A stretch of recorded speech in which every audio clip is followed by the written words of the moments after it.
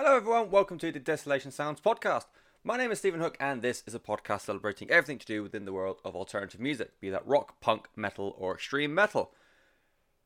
There's a lot to get through, I should say, for this week, as I missed last week. I had the chance to see Endgame early, and by fucking golly, did I take that chance. It's really good. Go watch it if you haven't already.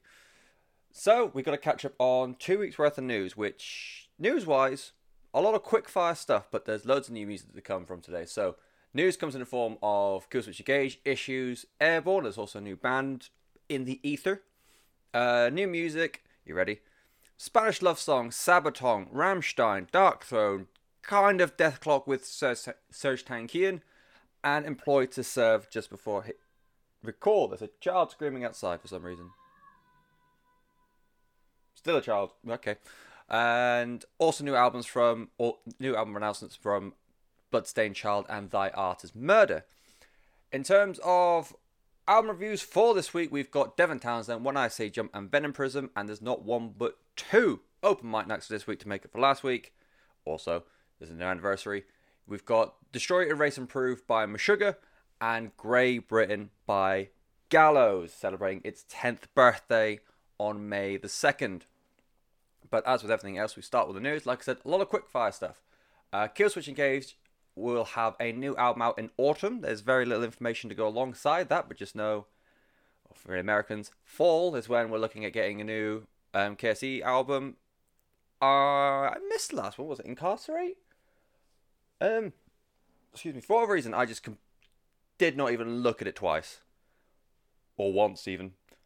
It just flew straight by me. It's something that I'll have to look back on beforehand, because it's from what I've heard, it's a very Marmite album. People even say it's like the worst thing they've done with Jesse. It's still okay. It's still good, but it's better than their 2009 self-titled, but it's just not as good as the album that came before, whose name escapes me. But it's not. I've also had some people say it's a hugely underrated gem, so I'm going to try and look at that before the new album comes out in autumn. Excuse me. Issues, the R&B influenced metalcore act, or new metalcore act. They have a new song coming out. They've announced it. They haven't actually released it, which is pet peeve of mine, but never mind. It is called Tapping Out, and it's coming out the 3rd of May. And it's going to be their first song without Michael Bond, who's Michael Bone? We'll stick with Bond. He left the band halfway through last year, I think. And they haven't replaced him. They've just gone with Tyler Carter, sticking on cleans, and I think the bassist has taken on Harsh. Probably should look that up. But yeah, they've got a new song coming out, which will probably inevitably be album number 3. Very looking forward to that. I like Issues. Wasn't too keen on the second album, but the debut self-titled and the Diamond Days EP, both a lot of fun. Lastly, Airborne have completed work on album number 5. The only way I saw this was because of a picture of the band posted on social media. The biggest bit of news, or in terms of news with actual depth, is there's a new band on the horizon. It is called, I really hope I pronounce this properly, Serpent of Gnosis? I want to say it's a silent G. Gnosis. It is a grindcore death metal supergroup comprised of Job for a Cowboy vocalist Johnny Davey and guitarist Alan Glassman and Tony Sanacandro. They've all teamed up with Black Dahlia Murder bassist Max Lavelle and Deeds of Flesh drummer Darren Cheska? Sure. The band's called Serpent of Gnosis or Gnosis. The debut album is going to be called As I Drink from the Infinite Well of Inebriation. It's going to come out June the 14th. And they have a new song. Well, they have an opening song already. It's called The Colorless Capsules. And it is a heavy slab of heavy, if you want. I kind of think about it if Black Dahlia Murder were asked to write a song for Napalm Death. It's very crisp production, which is what I like in extreme music. But it is blisteringly fast and very, very brutal. So I'm gonna keep my ear on that one, because the opening song is a short burst. I think it's only like about 2 minutes long, but it's a lot of fun. If you're into that kind of thing, definitely check it out. Also, if you're a fan of what was that Mitch Harris? Oh, Born to Destroy the World. something like that. That was a lot of fun too. Yeah, crossover here. Words and such. New music. Cool. Let's start from, I think, the start of 2 weeks ago. Spanish love songs have a new song. It's called Losers. And first of all, the song itself is fucking brilliant. I've just watched the music video all the way through, and it's brutally hilarious. But it coincides with the announcement that they have signed to Pure Noise Records. That means they're going to be rubbing shoulders with the likes of 4 Year Strong, State Champ, Stick to Your Guns, Year of the Knife, Less Than Jake, Knocked Loose, and Boston Manor. So it's a really good opportunity and really good announcement for the band. Schmaltz, that came out last year, was fucking incredible. Don't think it made my top 20 last year, but I've gone back to the album a lot since, and I think I was a fool. I was definitely a fool. That album fucking slams. New song does too. It is more of the same, very emo-y, or very, I was going to say emo influenced pop punk. I think it's the other way around. It's very like pop punky and alt rock influenced emo. It's a lot of fun if you like that kind of thing. And usually horrifically depressing at the same time, which is what you want from emo. Sabaton are next. They've got a new song called Bismarck. It has got nothing to do with the new album that's coming out, The Great War. It is a digital single sponsored by World of Warships, the online video game, and it's so Sabaton because it's the usual assortment of like very powerful, beardy power metal, but it's on a boat, or it's on a ship, battleship, shooting things, fire, explosions, you know the gubbins. It's a lot of fun. It's exactly what you expect from a new Sabaton song. I took a tea break. I'm allowed. Next up, we got Rammstein. They've got a new song out called Radio, and it is fucking great. The album that's associated with it has not got an official announcement regarding the name. A lot of people are considering it as either going to be untitled or self-titled. That weird, like, in-between limbo. I'm just trying to... Oh, there's another... Korn did it a few years ago, I think, with album number... What ended up becoming Korn 2. So that kind of thing. It's not got a name, so therefore it has a name, sort of thing. Comparing to Deutschland, it's more dance heavy. It kind of reminds more of Du Hast. It's got a very crunchy, simple riff with a like little electronic lick every now and again. Excuse me. And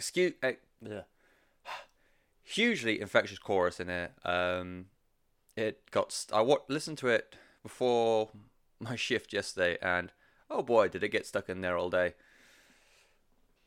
It's a lot of fun. I realised as well that I completely missed commenting on Deutschland. I love that song, Deutschland. I think it gives Richard Kisch, the lead guitarist, got a chance to have him flex his muscles a bit in Rammstein, which from my admittedly mildly limited knowledge of Rammstein, he doesn't get to do a lot because of the sound they do. It's very like crunchy. It's very riff orientated, but he got to do some like widdly diddly stuff, so I really liked it. I really enjoy radio, whatever.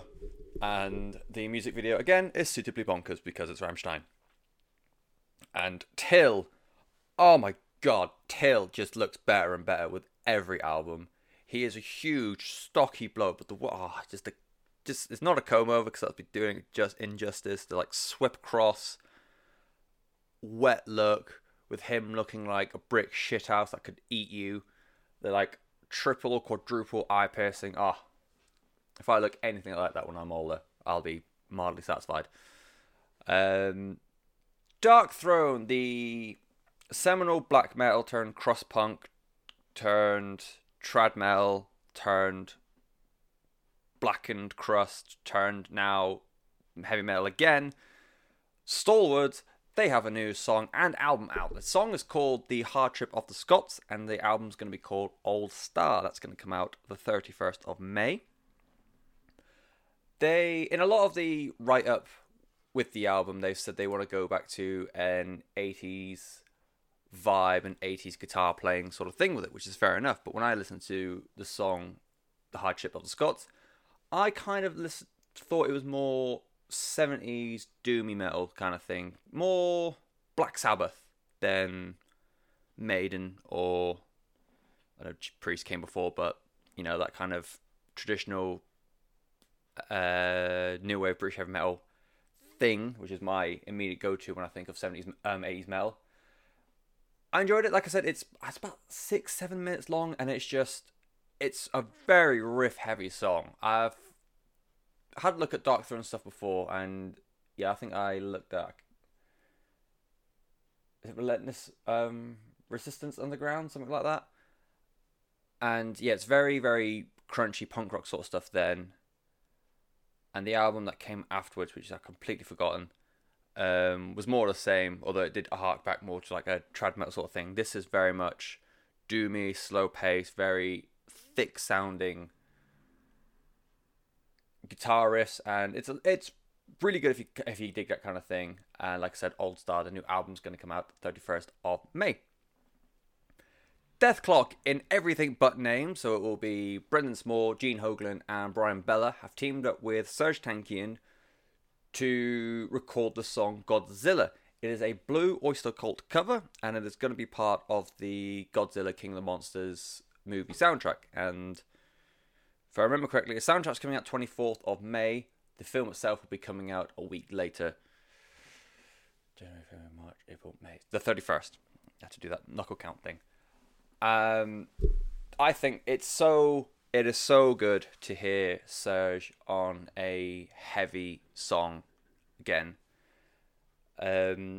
With all this talk about will they, won't they with System, and I will be the first to say I thought at some point last year we were finally going to get a new System album, the way pretty much everyone apart from Serj said they were up for it. I think John was saying that he'd seen Darren and they were exchanging some things, and they all keep in good contact with Shavo as well, who also has written a few bits.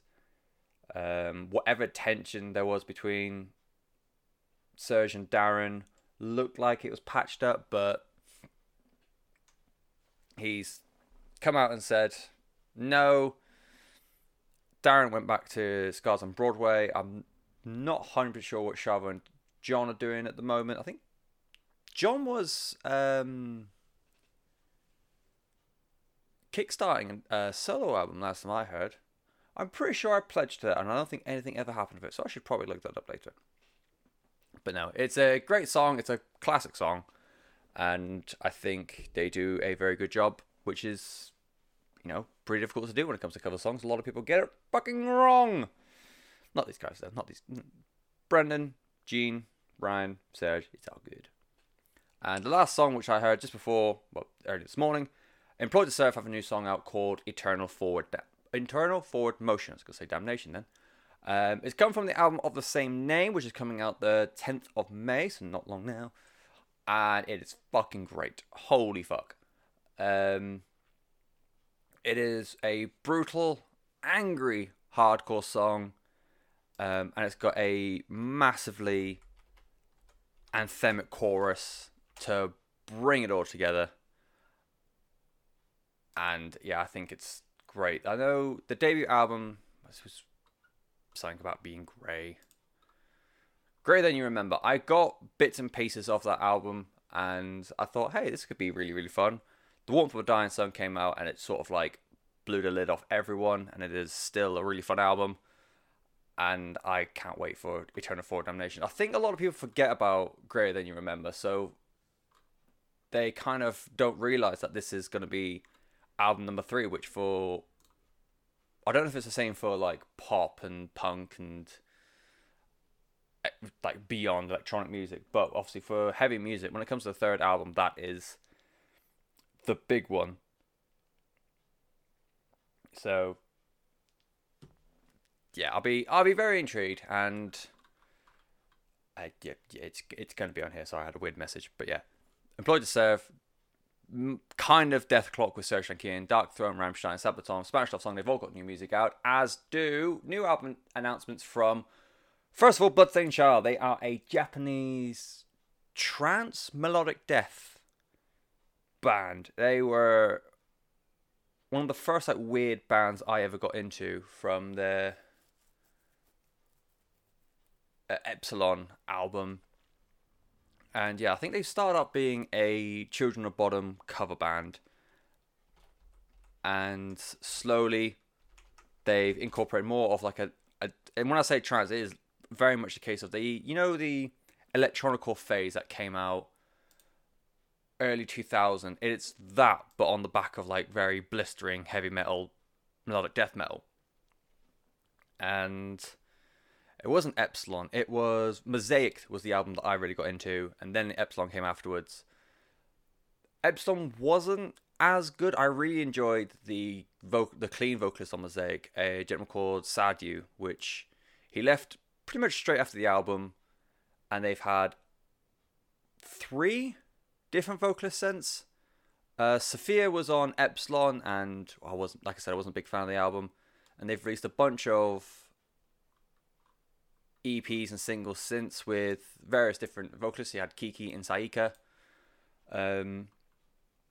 And now Sadu has rejoined the band. I'm not 100% sure who will be like the lead vocal on the new album. Oh, new album, by the way, is called Amateras. Amateras? It's a weird name. And yeah, that's coming out. I know it will be Sadu. They've released an album last year. What the fuck am I saying? Amateras was coming out the 3rd of July, and it will have Sadu, which is the vocalist I really like. And as far as I'm aware, there is no music to come alongside it, so I can't even say whether or not it's going to be good. They've had quite a revolving lineup over the past, well, ever since I've been aware of them. They knocked Rio, which is like, I think he is the band leader, off of vocals to have Sadu in, and then obviously Sophia, Kiki and Saika. And they've had, I think he's since left the band. I think the only one who's there from the beginning is Ryu, because you've got Rio and Ryu to not make things any more difficult than they already have to be. And yeah, it's made a very difficult listen at times. I remember getting the last Stardust EP about, 5 years ago. Oh god. And it wasn't great. I won't lie, it was not great, but I am very excited. I didn't even realise it was an album last year called The Legend. Might look for that. But Amateras, or however you pronounce it, coming out 3rd of July. It should be interesting, and one that I think more people will know about. Thy Art Is Murder are back. This will be album number 4, I think? 4 or 5. It's called Human Target. It really didn't agree with the original vocalist from Cannibal Corpse, but what does he know? It's coming out to 26th of July. They've already got a song out of the same name, Human Target, and it is a blistering attack of deathcore, which these days, deathcore is a very dirty word to describe music. And it's incredible that a band, no matter who it is, in this case, Thy Art, it's incredible that they've been able to take this very, usually dirty and not fondly thought of brand of music and turn it into something that is revered, and they are like the go-to people now. I think they've took that mantle from Suicide Silence, and when a new up-and-coming band gets that deathcore label, inevitably the comparison is going to be, how does it compare to Thy Art? Could it like share a stage or support or whatever? They are the benchmark now. So the song Human Target is brutal as fuck. So go check it out if you want. If that's kind of your thing. But yeah, Thy Art Is Murder, Bloodstained Child, new album's coming out in July. Should be lots of fun. Tea break. So, as I said before, there's going to be 2 open mic nights for this week. I'm going to do one now, and reviews from this week, and then one later, because I get to talk about Gallows later, and it's my favourite thing. So, we're going to start off with Meshuggah, and we're going to start with their second album. It was called Destroy, Erase, Improve. It came out all the way back in 1995 when I wasn't even a year old. I was a wee baba. They play, if you are somehow unfamiliar with Meshuggah, they play a extreme progressive metal style of music, which inevitably, or would later on create a brand of music called djent. And if you are anywhere familiar with alternative music, you will know exactly what djent is, kind of. You will know of the scene, you will know bands like Periphery, Veil of Maya, Tesseract, Born of Osiris, kind of, etc., etc. So this Destroy Erase Improve would be the first album to have Morten Hagstrom brought into the fold. He took up rhythm guitar roles. And as someone who first heard about this kind of music from the ensuing djent movement, like I said before, Periphery, Tesseract, Animals as Leaders, Chimp's Banner, that kind of thing, I thought that this would be a really interesting way to find out where that all started. Because obviously, in between Meshuggah and Sixth, these are the precursor for that movement. And I thought, yeah, it'd be really interesting to find out, like, knowing what I know now and trying to work backwards, I guess. Having said that, my initial thought from listening to Destroy Erase Improve is that I don't know of a band throughout the djent hemisphere that sounds anything like this iteration of Meshuggah. Like, my first Meshuggah album that I properly looked into was Kolos in 2012. And with that album, I can definitely hear where a lot of people take influence from, because it does have a very similar djent style makeup. But in terms of this era Meshuggah, the band that began with V that I can never pronounce, Villagata, I believe they're called, that may be the closest, but I only discovered them like after writing the review. But I think this kind of techie, almost death metal kind of thing is like incomparable with nearly 100% of the djent bands that I'm remotely aware of. The off-kilter, what is going to happen next style riffing, that is quite common. It is here. It's in there in abundance straight from the off. The opening song, Future Breed Machine, has about 6 different riffs before the chorus kicks in. But the one thing that I found was that the riffs on here just roll one after another. There's no like transition lick. There's very few like stop-start breaks. It is just riff after riff after riff after riff. They don't stop coming and they don't stop coming. And it just helps the flows and songs. Like, the album as a whole can be quite difficult because of the erratic time signature changes, and it's almost mathcore in that regard. But take each song separately as an individual item of music, and the core riff progressions feel almost natural because of the way Fredrik Thordendal just like can seamlessly transition from one to the other to the other. And I see a lot of reviews refer to Thordendal's guitar playing. It's really easy to see why. They like double tap riffs that he's got throughout the album, and they play off Thomas Hark's drums and Peter Norden's bass line so well, and the tone in between everything just sits in a limbo that is beyond heavy metal of the time. You think this was 1995. This was just, it was in the middle of grunge. It was just before nu metal. It was like, let's face it, outside of things like Pantera and not much else. Maybe Machine Head. I can't think when Burn My Eyes came out, but as a whole, 90s metal was kind of on its arse. But it was like the tone that Thordendal had was beyond the metal of the time, and it's still not very much like what we hear today. It was a very unique like style and very unique I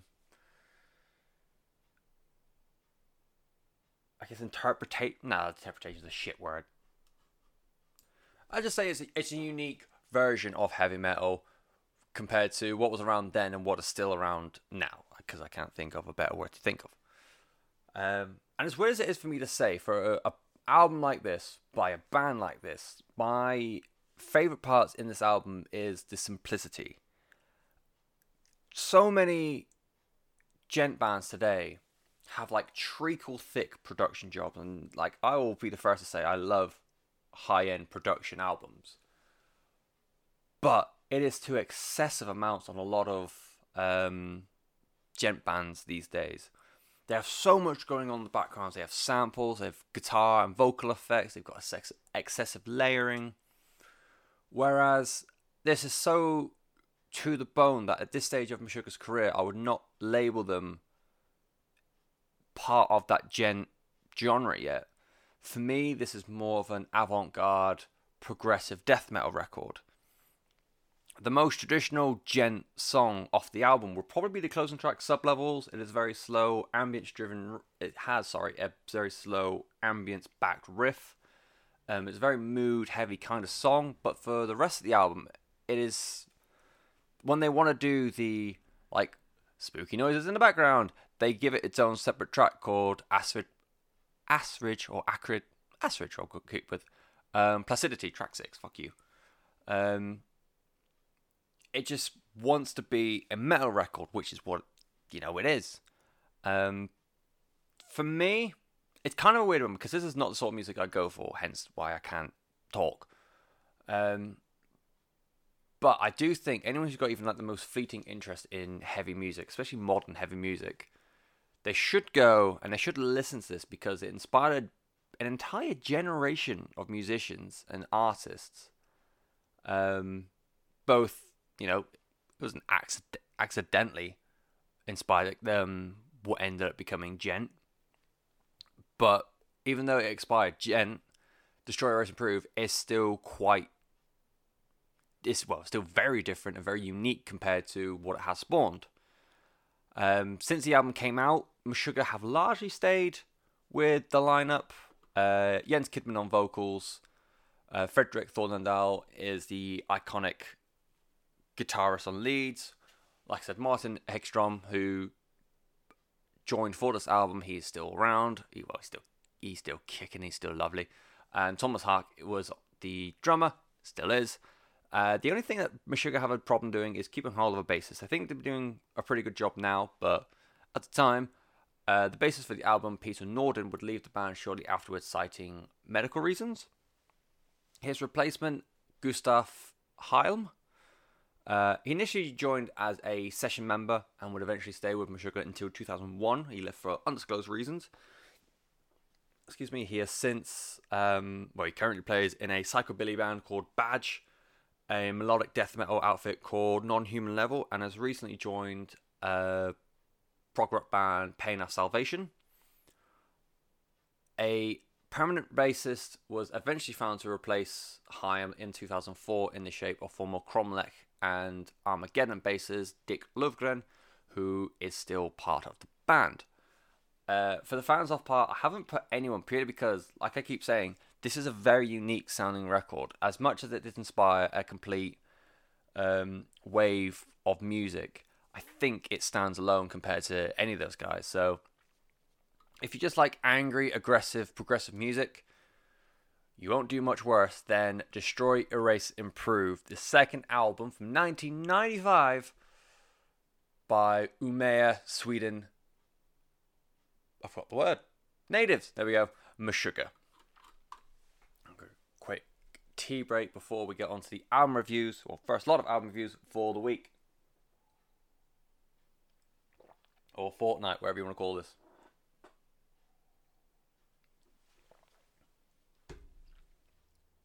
Right.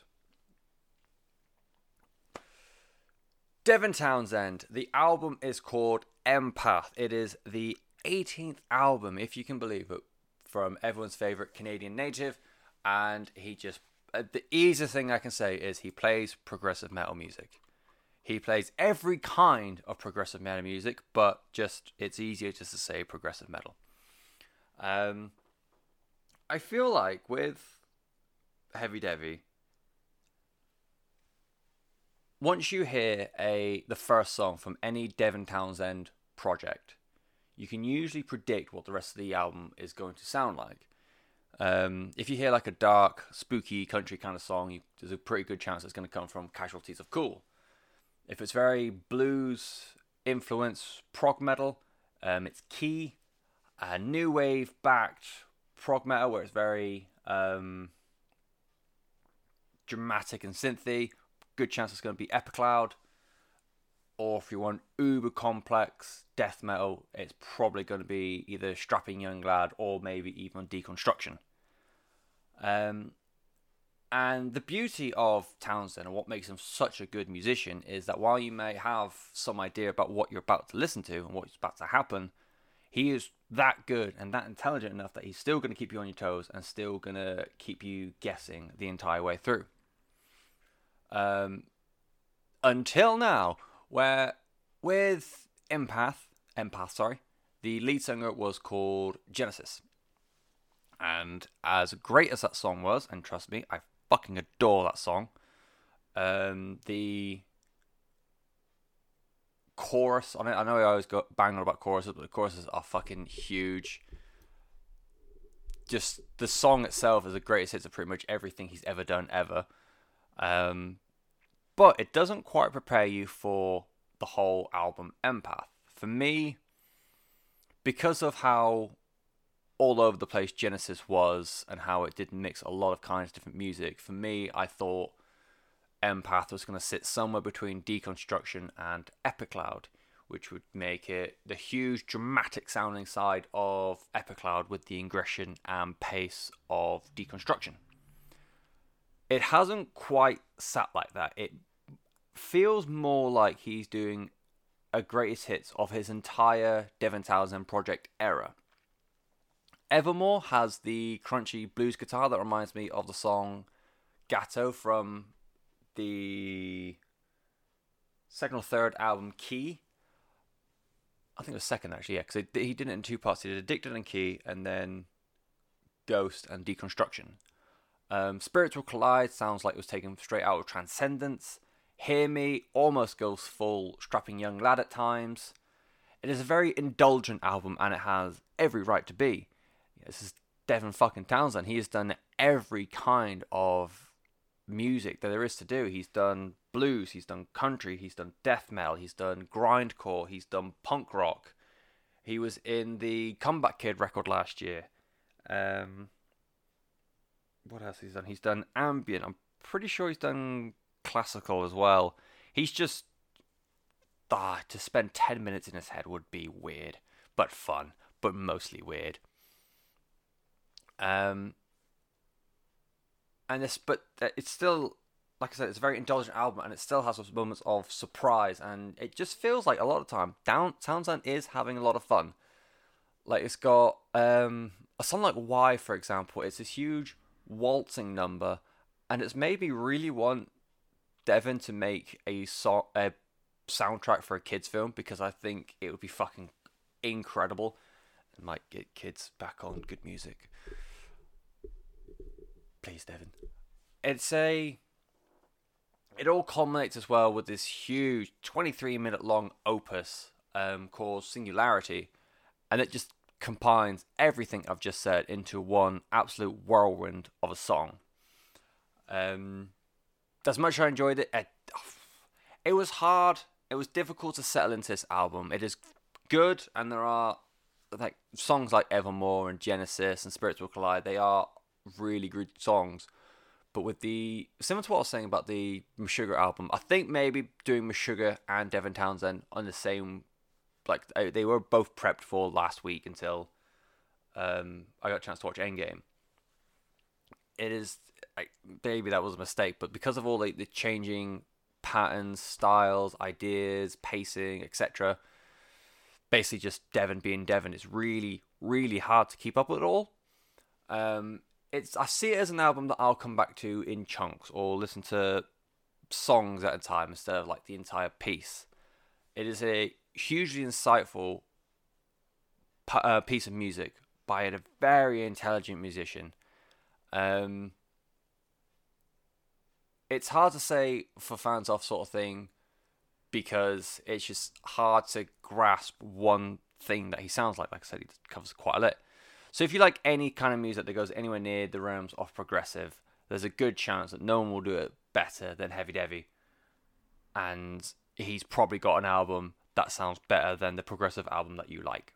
So that was album number 18. It is his first solo album since Dark Matters, but since that was part of the Z2 double album, it is his first completely solo album since 2007's Ziltor the Omniscient, which is just fucking insane.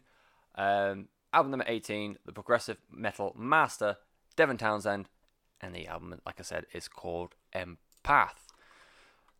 And now on to something completely fucking different. When I say Jump, the album is called Separation Anxiety. It is their debut album. They are from Columbia, South Carolina, and they play a style of post-hardcore that is very, very 2000s. A few weeks ago, I reviewed the Split by Ray and Chasing South. And in it, I spoke a little bit about how it reminded me of like the emo post-hardcore movement, or the post-hardcore sound, from the mid-2000s. And I feel like we may be about to get a revival, because there's more bands doing this sort of thing. Like, ones I'm not reviewing that I've just heard like bits and pieces of.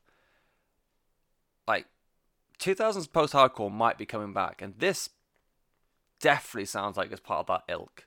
Like, this is so 2000 sounding that it can still afford to buy a house.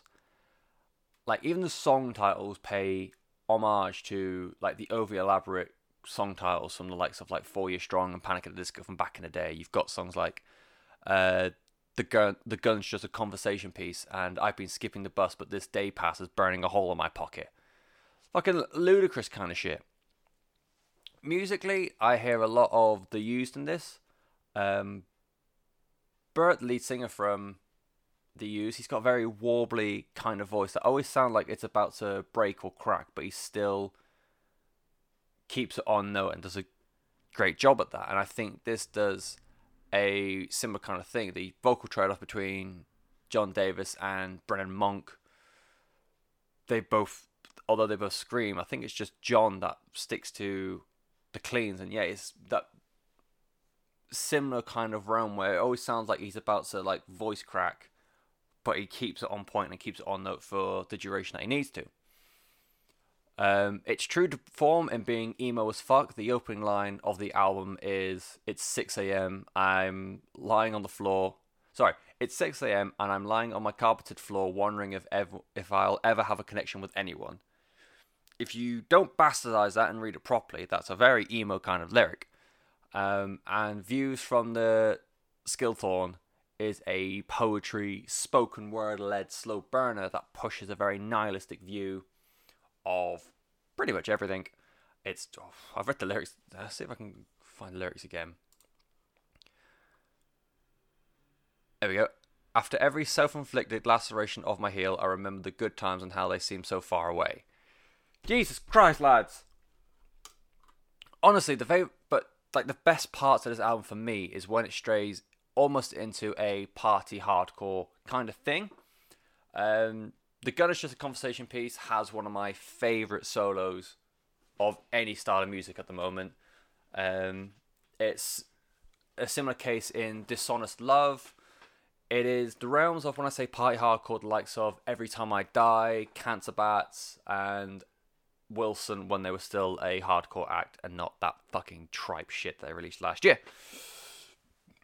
I actually really enjoyed this. As someone who largely missed the 2000 post-hardcore emo boom, I only got into bands from that era a few years after. So things like or bands like The Used, Alexis on Fire, and Senses Fail, I got through Kerrang, Scuzz, video game soundtracks, that kind of thing.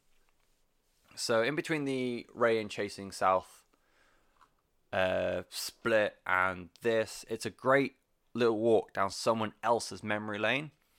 There's a lot of interesting ideas in here, and the dueling vocalists as well. I think they can make something very, very interesting for album number 2. Like that dual wielding emo hardcore kind of thing. It worked for Alexis on Fire, so I can't see why it can't work for these guys. for fans of, I keep going on about them, but if you like the used, definitely go for When I Say Jump.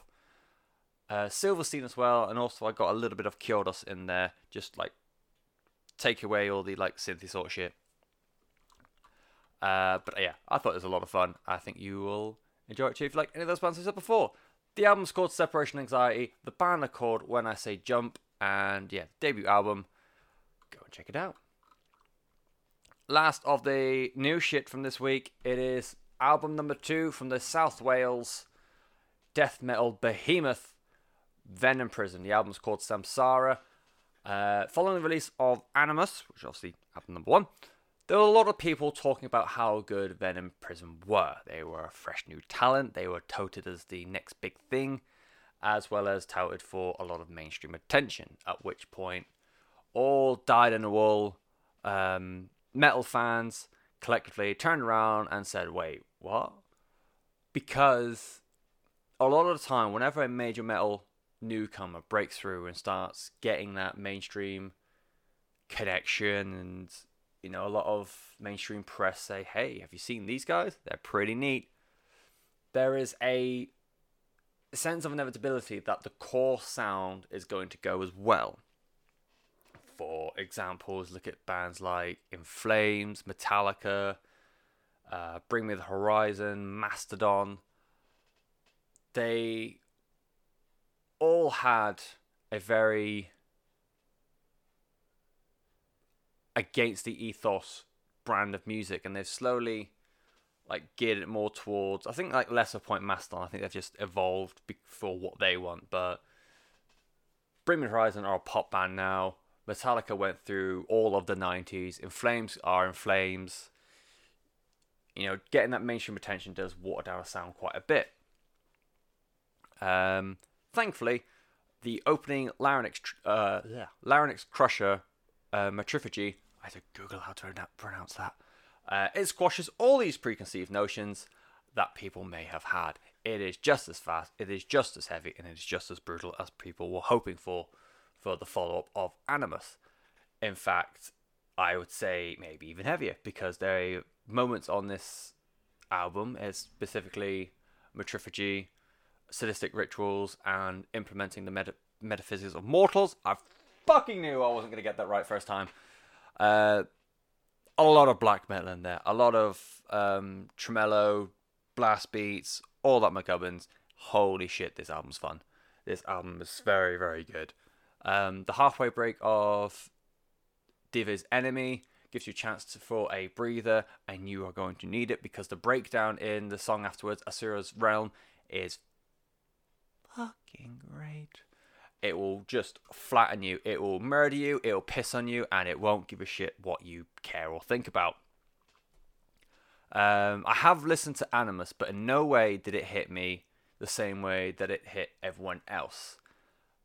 Like I was saying before, as soon as it came out, everyone was saying that this is the biggest thing since fucking the last biggest thing. And while I could appreciate why it's hitting people, it just wouldn't click for me. And the first few listens of Samsara, I started getting the same thing. It was just like some noise. I was like, oh, okay, yeah, it's just some death metal, whoop-de-doo. Even with the incredible production job, it's just not really doing anything. And I was getting worried that it would be like Venom Prison as a whole would just be a band that I just wouldn't get. And it took me to like the 4th or 5th listen. I was at the gym, and then the song, it looped background, and track 2, McGillis and Leanna, that came on, trundled through, and then I just sat and stopped for a minute and listened to the section of just before the section of Blasphemy, around the 2-minute mark. There's a thrash section which has got this really incredible chord progression riff, and that's where it all snapped for me. That's where it finally clicked. Like, Thanos had got nothing on this style click. It was the moment where all the layers, all the different parts of this album that everyone else be going on about for Venom Prison since Animus. It finally set in, and I was so fucking happy. Makes me want to go back to Animus and give that another go now.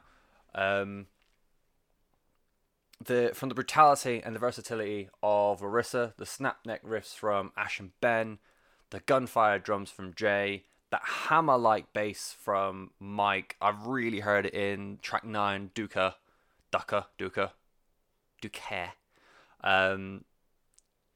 It just sounds like it doesn't even sound like you're using a bass. It sounds like you're using an old-fashioned like grand bell to like pull a album along.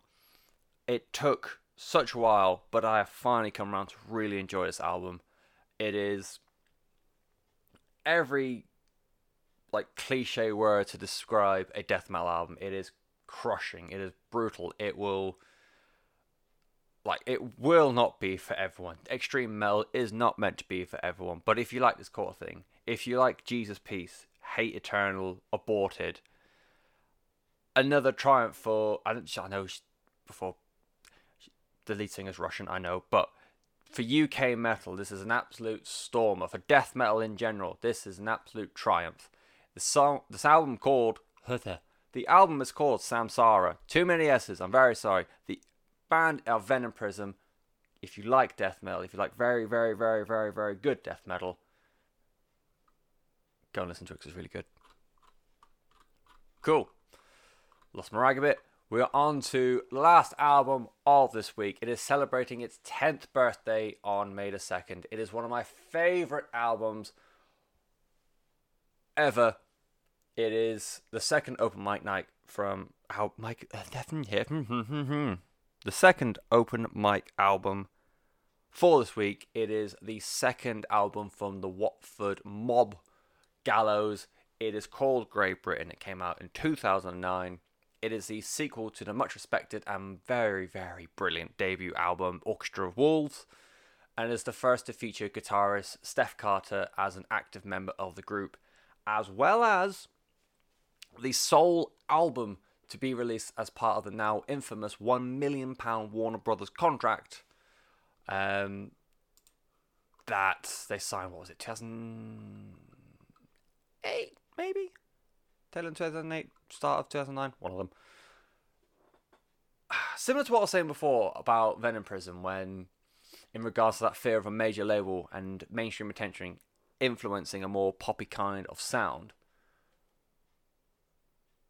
Frank Carter, the lead singer then of Gallows, get to that in a minute, he said in a January 2009 interview with Rock Sound that Great Britain would just be 49 minutes of aggressive music. And boy, he weren't lying. It doesn't matter what kind of contract they would have been given from any kind of label. It's hard to imagine they would have done anything less than what got put out in front of us. Even with the introduction of Wade, the album, in the following album, and the more hard horror punk and post-punk kind of influences that the band have incorporated into their sound in the last the 10 years since Great Britain, this is still by far their darkest and heaviest album in the Gallows back catalogue. To take all this money from a massive investment from Warner Brothers, all the money that they were throwing at them, and then like Warner Brothers just saying, make something marketable, make something that we can, we've got My Chemical Romance.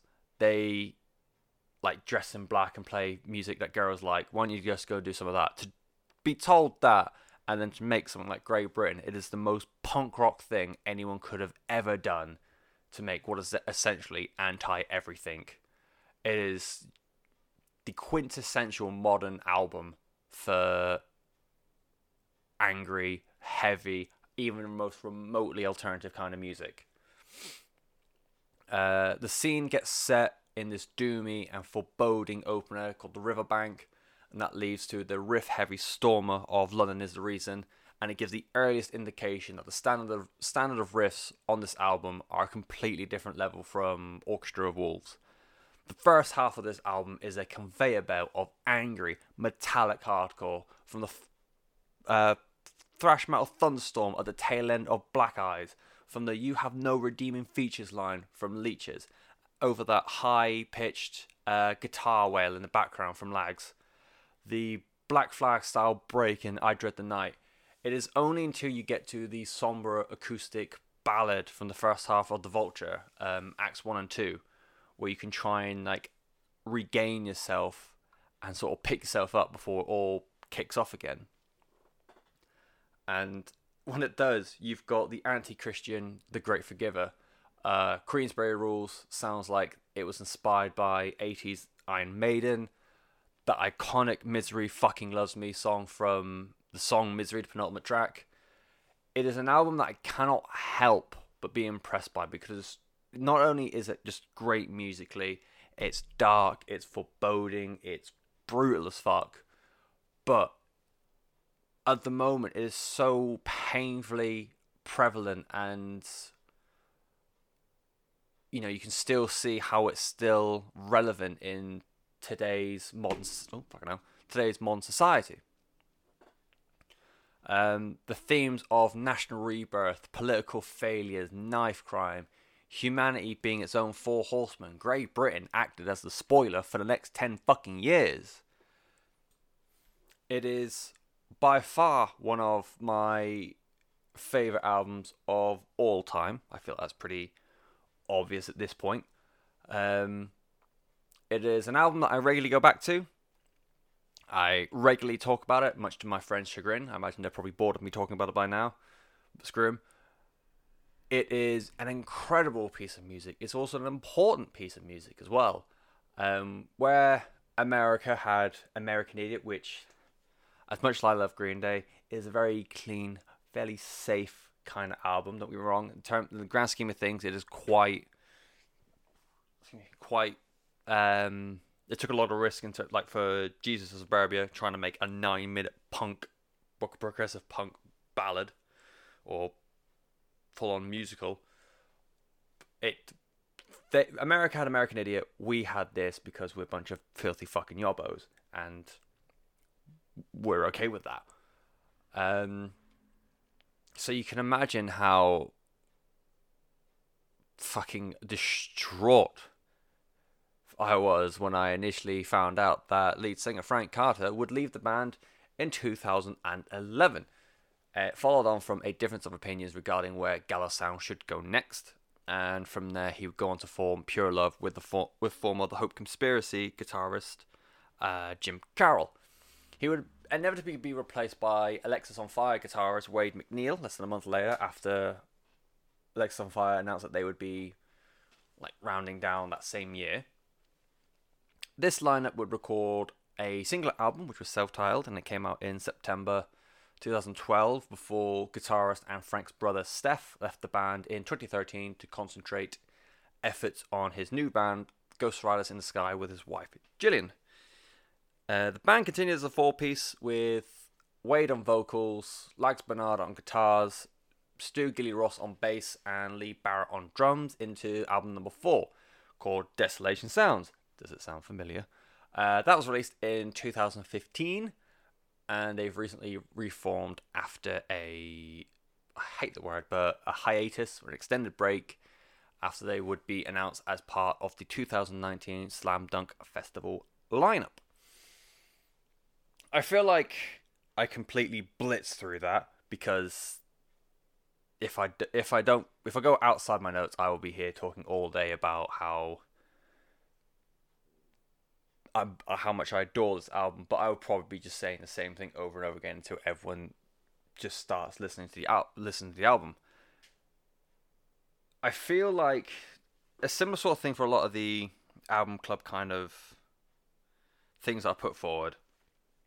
I haven't done it for Fans of Part, because if you are a fan of hardcore music and like you somehow haven't heard of Gallows, then I think you're doing something wrong, quite personally. It is lyrically, it is deeply unsettling, but it's deeply unsettling because it's horrifically honest. And the whole, like I said, both Warner Brothers basically want to make something alternative and marketable, and then make something less. Like I said, it is hugely punk as fuck, and it makes me very happy when That's Not Metal, which is a podcast that does everything I do a lot better. They tried to do like a podcast magazine sometime last year, and I think issue 1 they had a long interview with the guitarist Lex Bernard, and it was an emotional roller coaster for an interview because he was saying how he doesn't know what Gallows is doing. He's got Crocodile and Gold Key now. Stu's about to, well, at the time was about to move to the States. I think it's just very recently been confirmed that he's got the visa to move there on a permanent basis. Wade has now reactivated Alexisonfire. He's also got Pagan Holiday on the side. Lee now has Funeral Shakes. He was very, very touch and go about whether or not Gallows would ever come back, which made me shit blood. But to finish off the interview with Frank invited, I don't know if it was just Lags or the entire band or whatever, but at least Lags and Frank hung out for Thanksgiving a couple of years ago, and that warmed the cockles of my very, very sad, empty heart. So, yeah, I have nothing else to say. Great Britain. If you like me, go listen to this album, just so next time I see you, I've got something to talk to you about. But that will do for this mildly bumper, even though it's about the same length as every other episode I ever do, edition of the Desolation Sounds podcast. If you ever want to get in touch and ever want to tell me I'm an idiot, various social media platforms will allow you to do that. Facebook, Twitter, mildly YouTube, Instagram, you know the deal. Next week, I have completely forgotten what's coming, but on the stroke of the month, there's going to be something mildly interesting coming your way, so keep an eye on social medias for that. And yeah, as a quick run through of what we had this week in terms of new albums, we had Empath by Devin Townsend, Separation Anxiety by When I Say Jump, Samsara by Venom Prism, and your 2 open mic albums were Destroy, Erase, Improve by Meshuggah and Grey Britain by Gallows. I shall see you all most likely next week, providing Endgame doesn't have another sequel. But that's pretty unlikely, so I'll see you next week. Bye!